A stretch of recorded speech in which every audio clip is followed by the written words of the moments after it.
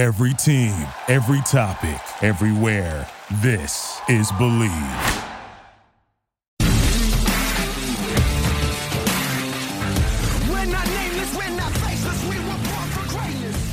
What's better than this? Guys being dudes here on the Draft Dudes podcast.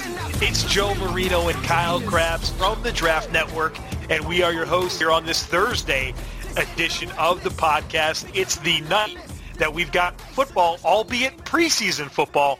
The Hall of Fame game is on the TV tonight, and so we're going to see fresh, new, live football, and man, it feels good. Kyle, welcome to the show. Yeah, who the hell cares if it's preseason football? It's football, and it's fresh, and it's back, and we don't know who's going to win the games, and we've never seen these plays transpire before, and after approximately 8 months of just watching the same plays over and over and over again, you know, it could be a junior high school football game. I could not care less. I am ready.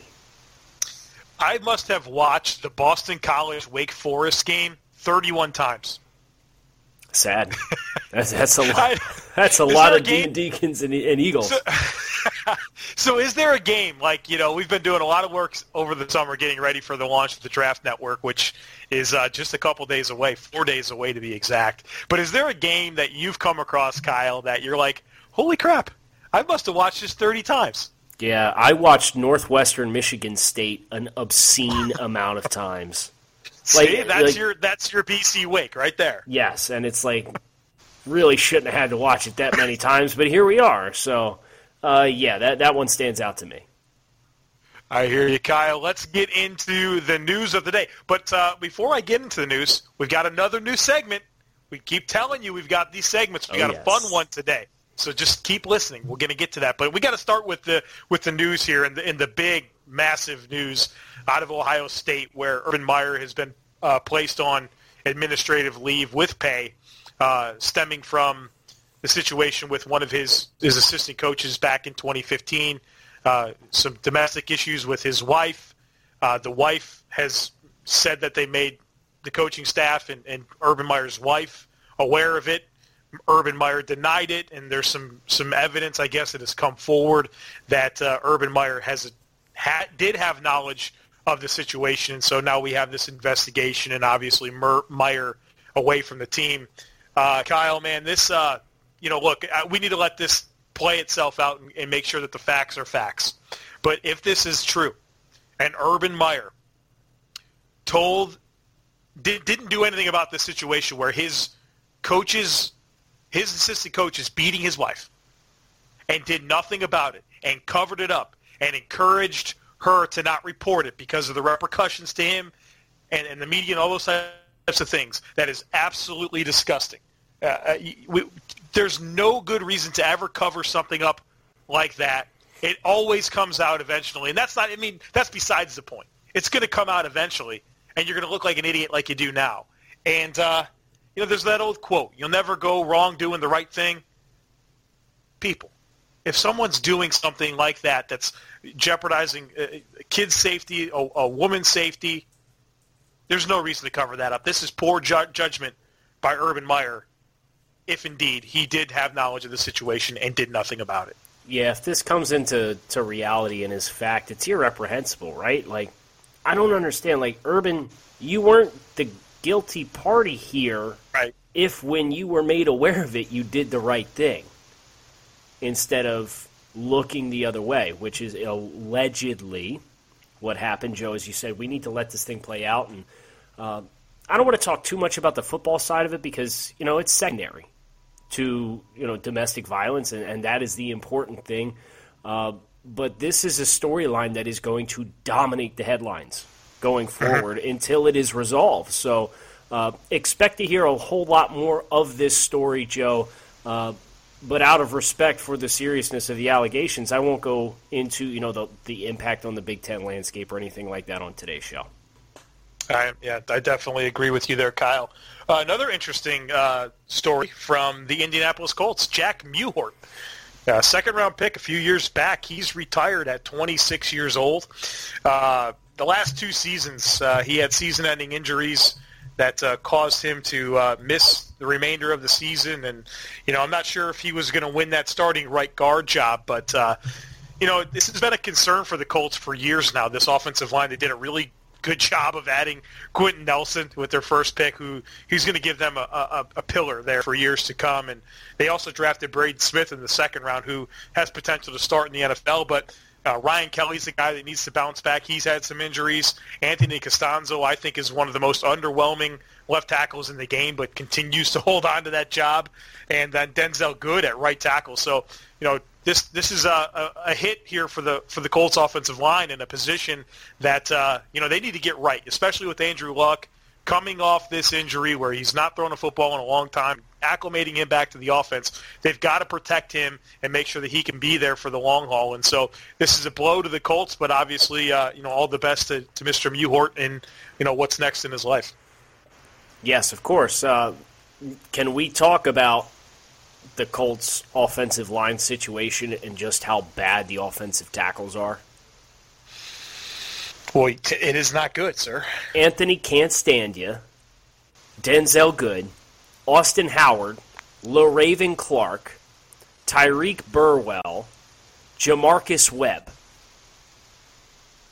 Those are your offensive tackles on the roster. Like, they would have been better off claiming Adam Bisnuati, who was cut the other day, and actually just landed in Carolina, another team that has a strong affinity for bad offensive tackles. But here we are. And Bisnuati would probably be the third or fourth best tackle on this roster. Well, hopefully the interior can come together, give them some stability there. But, yeah, the edge protection for Mr. Andrew Luck in 2018, not great. Not ideal at all. Do we have any more news before we introduce our new segment? Now, the only other thing that's somewhat compelling here is that the Patriots parted ways with Jordan Matthews, who I thought had a chance to bounce back after some injuries last year in Buffalo, and obviously he was a productive player for the Eagles for several years. And so thought he had a chance there with the Patriots, but hamstring injury in practice, they cut him loose, and they recently hosted Eric Decker for a visit. So that could be a possible destination there for Decker, and one that makes a lot of sense to me. I see what you did there. A possibility, right? Played for Bull last year. Jordan Matthews was okay when he was healthy, but he's not been. This is crazy. The first 3 years he was in the league, he had over 100 targets. He had 67 receptions for 872 and 8 touchdowns as a rookie. 85 receptions for 997 yards and 8 touchdowns as a second-year player. And 73 receptions for 804 yards and 3 touchdowns in his third year. He went to Buffalo for 1 year, had 25 catches, and now has been cut by the Patriots in training camp.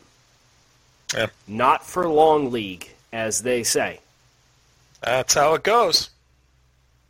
So, shall we, Joe? We shall. Have a little fun on today's show. We're going to do a concept entitled Baby Big Boards. We are calling these Baby Big Boards because big boards usually implies that there is a long list. These are mini big boards with 5 slots that Joe and I are going to be taking liberties on a weekly basis, selecting a conversation topic and listing our top 5 on the big board for that given topic. So for today, Joe, we've been very football-oriented to this point and juncture in the week of the draft, dudes. We figured we would have some fun, particularly at the expense of the Ebenezer Scrooge of the Draft Network, John Ledyard, who hates fun and hates SpongeBob SquarePants. We're going to be giving you our Baby Big Board rankings of the top 5 children's cartoons of all times. So, Joe, we are going to be alternating our 5th spot on the board, our 4th spot on the board, our 3rd, 2nd, and 1st. Please do us the honors. All right. Number 5 for me on, are we calling this childhood cartoons, right? Childhood cartoons, yes. All right. For me. Now, born in 1986, so keep that in mind, folks. Number 5 for me, Tom and Jerry. It's solid as they come. It was always entertaining. You never knew. Maybe those guys were going to become friends one day, but it never happened. But Tom and Jerry. Did you see the animated movie? Yeah. Didn't they become friends in the animated movie for like a hot sec? Well, that's the thing is you always think they're going to turn the corner, but then it's just the cat and mouse. Man. It's fun. So that's your 5. That's number 5. Yeah. My worst nightmare is listing a show that you've never heard of. I just want to get that out in the open before I reveal my first one. Okay. My number 5 spot goes to Rocko's Modern Life. Strong. Which used to be on, I guess, Comedy Central, right? Well, it's Nickelodeon. Nickelodeon. Right? I'm sorry. Yeah, Nickelodeon. So Mr. Bighead and Filbert and Rocco and Heifer. What a great cast of characters. And I'll always remember, for whatever reason, the turtle. Turn the page, wash your hands. Turn the page, wash your hands. Joe, you're up number 4 spot on your big board. Oh, man, I can already tell that you're going to have a lot more animation to your analysis on this than I am. So for me at number 4, I have Doug. Solid show. I mean, it kept my interest. I think that's probably going to be the theme here, is what keeps my interest. Keeps your interest. And Doug was something that did that. I really enjoyed the, Doug and Patty Mayonnaise and Skeeter and all of their adventures. Can you do me a favor? Can you hum the theme song for just a second? Of Doug? Yeah. Do you remember it? Yeah, I do. I'll do it. Okay?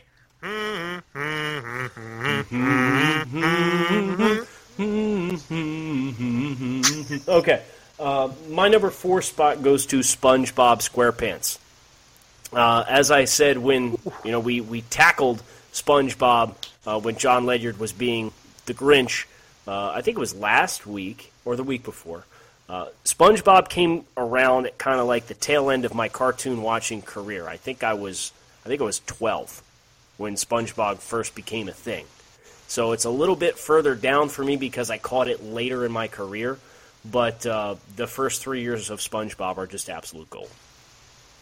All right, Kyle, I'm nervous that you're not going to know this one. But at number 3, Chip and Dale Rescue Rangers. You know these guys? Yes, I know Chip and Dale. Chip and Dale at number 3. Those guys, they're fun. They kept my interest. So it's going to be your copy-paste analysis for every single pick. They make the list, and I enjoyed watching them. I think they came on before school a lot of times, and so I'd get that bowl of Cinnamon Toast Crunch, watch Chip and Dale. The Rescue Rangers. Yeah, man. Yeah, I think that's the first one where you've really shown your age. I'm familiar with Chip and Dale's, but I guarantee our listeners' demographic, nobody's going to know who Chip and Dale's is. Keep calling it Chip and Dale's. It's just Chip and Dale, Kyle. Chip and Dale. Well, moving on. Joe, you're going to hate this one. My number 3 slot, you're going to say it's too low. I know you are. Looney Tunes. The overall encompassing collection of Looney Tunes. I had a really soft spot for Wile E. Coyote and the Roadrunner. Oh, tremendous. Yes, that was my favorite out of that cast of characters, and that's my number 3 spot. Cal, do you remember at some point in the years we spent podcasting when I did my Roadrunner impersonation? Beep-a-bee. So bad. It was so bad. Okay, so we're at number 2? Yeah, we're at number 2. Rugrats. Rugrats number 2, man. Those guys are always getting into some crap. Tommy Pickles. He got that screwdriver out and broke out of the pen. How do you remember he had a screwdriver, man? That's what he did. He had a screwdriver to get out of the pen. He kept it in his diaper. Whipped that thing out. Got out of the pen and, obviously, what was that dude? Chucky? Hated that guy. He was eating too much chicken. He was a little whiner. But Phil and Dill and bands of times there on Rugrats. Can't forget Reptar, dude. Reptar, yeah. Halt, I am Reptar, right? That's what he kept saying. My number 2 is Teenage Mutant Ninja Turtles. Got to get the Turtles some respect and love, and that was my very impressionable years. That show actually debuted, I think, in '87, which was a couple years before I was born. So it was considered a very strong, long-running show by the time I even understood what it was. And everybody that I knew growing up loved Teenage Mutant Ninja Turtles, so it was kind of an assimilation thing just as much as anything. But who doesn't love talking crime-fighting turtles that eat pizza in the sewers with a rat for a dad? So it's time for number one, right? Yes. Number one is Teenage Mutant Ninja Turtles, Kyle. This is the best cartoon that there ever has been. And you said it well. You got, these fighting turtles. They do good things. They eat pizza. Each one of them has their own, like personalities and stuff, and the way they mesh together was really awesome. And then, got Splinter as the leader, the sensei. You got a good villain here in Shredder and Bebop and Rocksteady. And what is it, the clone or the clan? I'm and then you got that, whatever that dude, that brain that was randomly in that fish tank, that guy. You know what I mean? Yeah. It's tremendous. Number one all time for me. Yeah. So respect. I think that's the first one. That's mutual. Yeah. Mutual. The only mutual one. And I'm surprised you didn't have Looney Tunes on your list. Well, was that a just missed? No, Tom and Jerry, isn't that in Looney Tunes? No, they're separate.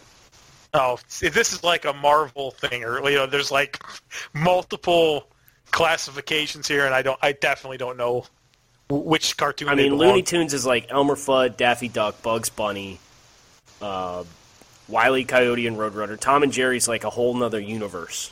Oh, it's not part of it? All no. Right, well. No. All right. My number one is Batman the Animated Series. Watching this guy kick Mark Hamill's Joker's ass up and down the streets of Gotham every single weekend was the highlight of my childhood. And Mark Hamill's Joker is, to this day, the best performance of that character, with respect to Heath Ledger. Because Hamill's just psychotic voice had it perfectly. And watching Batman kind of stroll around and introduced me to all the great villains that we've seen in all the Batman renditions of movies that have been created since. Really, really hard to give consideration anywhere else because of how much I watched it. Now, Joe, I know you did say that you did have a couple just missed. Would you like to give them a shout-out before we move on? Yeah, I had three. I had a hard time fitting these in. Rocco, so there's one that was a mutual. Hey Arnold, I'm surprised neither one of us had that. It was a solid show. And then Angry Beavers. Oh, what a great show! Very underrated, but a good show. Angry Beavers. Angry Beavers was on my just missed. Ren and Stimpy was on my just missed. Yeah.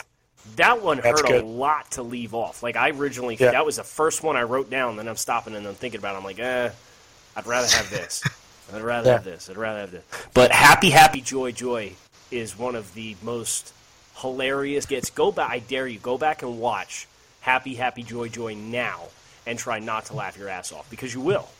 I guarantee. All right. I'll do that after the show. Maybe that could be our intro music today. Maybe, I don't know. Maybe. Don't put ideas in my head like that. Well, I know that if I put the right idea in your head, it will happen. So, all right, Kyle, that was fun. Baby Big Board segment number one. We had talked about the show concepts for this, and I had pitched you like 4 football-related ones and the cartoons, and you very emphatically thought we should go with the cartoons. So this may be football-related. It could be non-football-related. I don't know. We're going to have fun with Baby Big Boards on Thursday. Kyle, the last segment of the day here is our Summer Flings, where we talk about a player that we loved during our summer scouting. And we're going to focus on the edge defender position today. Kyle, I went first in the last segment, so I give you honors here. Oh, well, thank you. There's only one obvious choice here. As a guy that's covered the Big Ten, Nick Bosa has to be the man crush because he's so technically profound and refined. Great appreciation for what this kid's been able to do as a freshman and a sophomore in college. Did not have a redshirt year, so he came in right out of high school and was very, very impressive. And Nick is the player that I'm expecting to really give a run towards the top slot in the actual draft order when it's all said and done, provided he has another year similar to what he had last year. Now, He didn't quite have great sack production because he was part of a very deep and dynamic defensive line with the Buckeyes last year. So maybe this is the year that we see the big sack breakout numbers for Nick Bosa. He certainly has the hand ability, the pass rushing acumen, and mental skills to be able to do it. He is as close to an NFL ready-made football player as you are going to observe this entire summer before the season starts. Nick Bosa, my man crush at the edge position. This is going to be a high-profile show here because for me, keeping things in the ACC where I spent most of my summer watching tape, I got to go with Clelin Ferrell for the Clemson Tigers. John Ledger, we keep dogging on this guy, but he's going to try to tell you that Clelin Ferrell is not like a top of the first-round type prospect. John Ledger is wrong about that. Ferrell is a stud, and 6'5", 260. Really love the way that he reads an offensive tackle sets and knows how to attack it and attack the pocket and use his hands to soften rush angles, and the economy of motion in terms of how he runs the arc and how he uses his feet to set up what he does with his upper body. A really dynamic pass rushing skill set, in my opinion. He does well to really turn corners and reduce surface area to make it hard for offensive tackles to get their hands on him. And he's got counters, right? So he's not like a guy that when that rush angle is softened and he needs to be able to hit a move back inside or accentuate his outside rush, he can do that. He's got a vast repertoire of pass rushing moves, and I like him as a run defender. I mean, he's very disciplined to maintain his run fits. He sets a firm edge. He can squeeze down gaps, and he's a guy that I really think he has an understanding of how the offense is blocking him and where that means the football's going. And I think that really speaks to his mental processing skills. Now, I don't think, maybe the knock on Ferrell is that he's not like a super freak athlete. I think he's a really, really good athlete. But he's not going to be a guy that's it's going to test like 4.5, 40-yard dash or something like that. But I think he'll be athletic enough, and his work as a technician, as a pass rusher, is really, really exciting for me. And he was the best edge defender I saw in the ACC, bar none, this year. Well, I'm glad we could bring things back around for some football to wrap up today's episode of the Draft Dudes podcast after a very strong segment on childhood cartoons. We know that's what you're here for, and we try and deliver. So make sure you follow along with us. We'll try and bring some fun to the table as well. But by and large, this is a football podcast. You guys know we're going to stick to it, tried and true. If it ain't broke, don't fix it. Well, the football thing's working for us. We're going to keep doing it. If you'd like to leave us a review on the Draft Dudes podcast, let us know how you think we're doing. We would greatly welcome that, especially if you're going to leave us a 5-star review on iTunes. Those are our favorite kinds of reviews. But you can also reach us on social media. Joe is at the Joe Marino, and I'm at Grinding the Tape. And we are here for your entertainment purposes because now, not only is football back, but the Draft Network kicks off next Monday. So you're going to get a whole lot more of us than you guys have been bargaining for over the course of the last couple weeks. We are greatly looking forward to bringing you fresh content all throughout the rest of the summer, all throughout the fall, and all throughout draft season. Kyle Krabs with Joe Marino. Thank you for listening to the Draft Dudes podcast.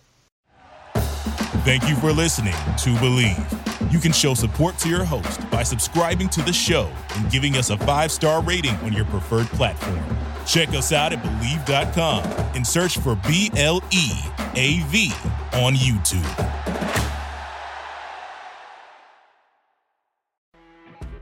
You know when you're listening to a true crime story that has an unbelievable plot twist that makes you stop in your tracks? That's what our podcast, People Are the Worst, brings you with each episode. I'm Rachel. And I'm Rebecca. We're identical twins who love true crime cases that make you say, didn't see that coming, and we hate the people responsible for them. Listen to People Are the Worst now on Apple, Spotify, or wherever you get your podcasts.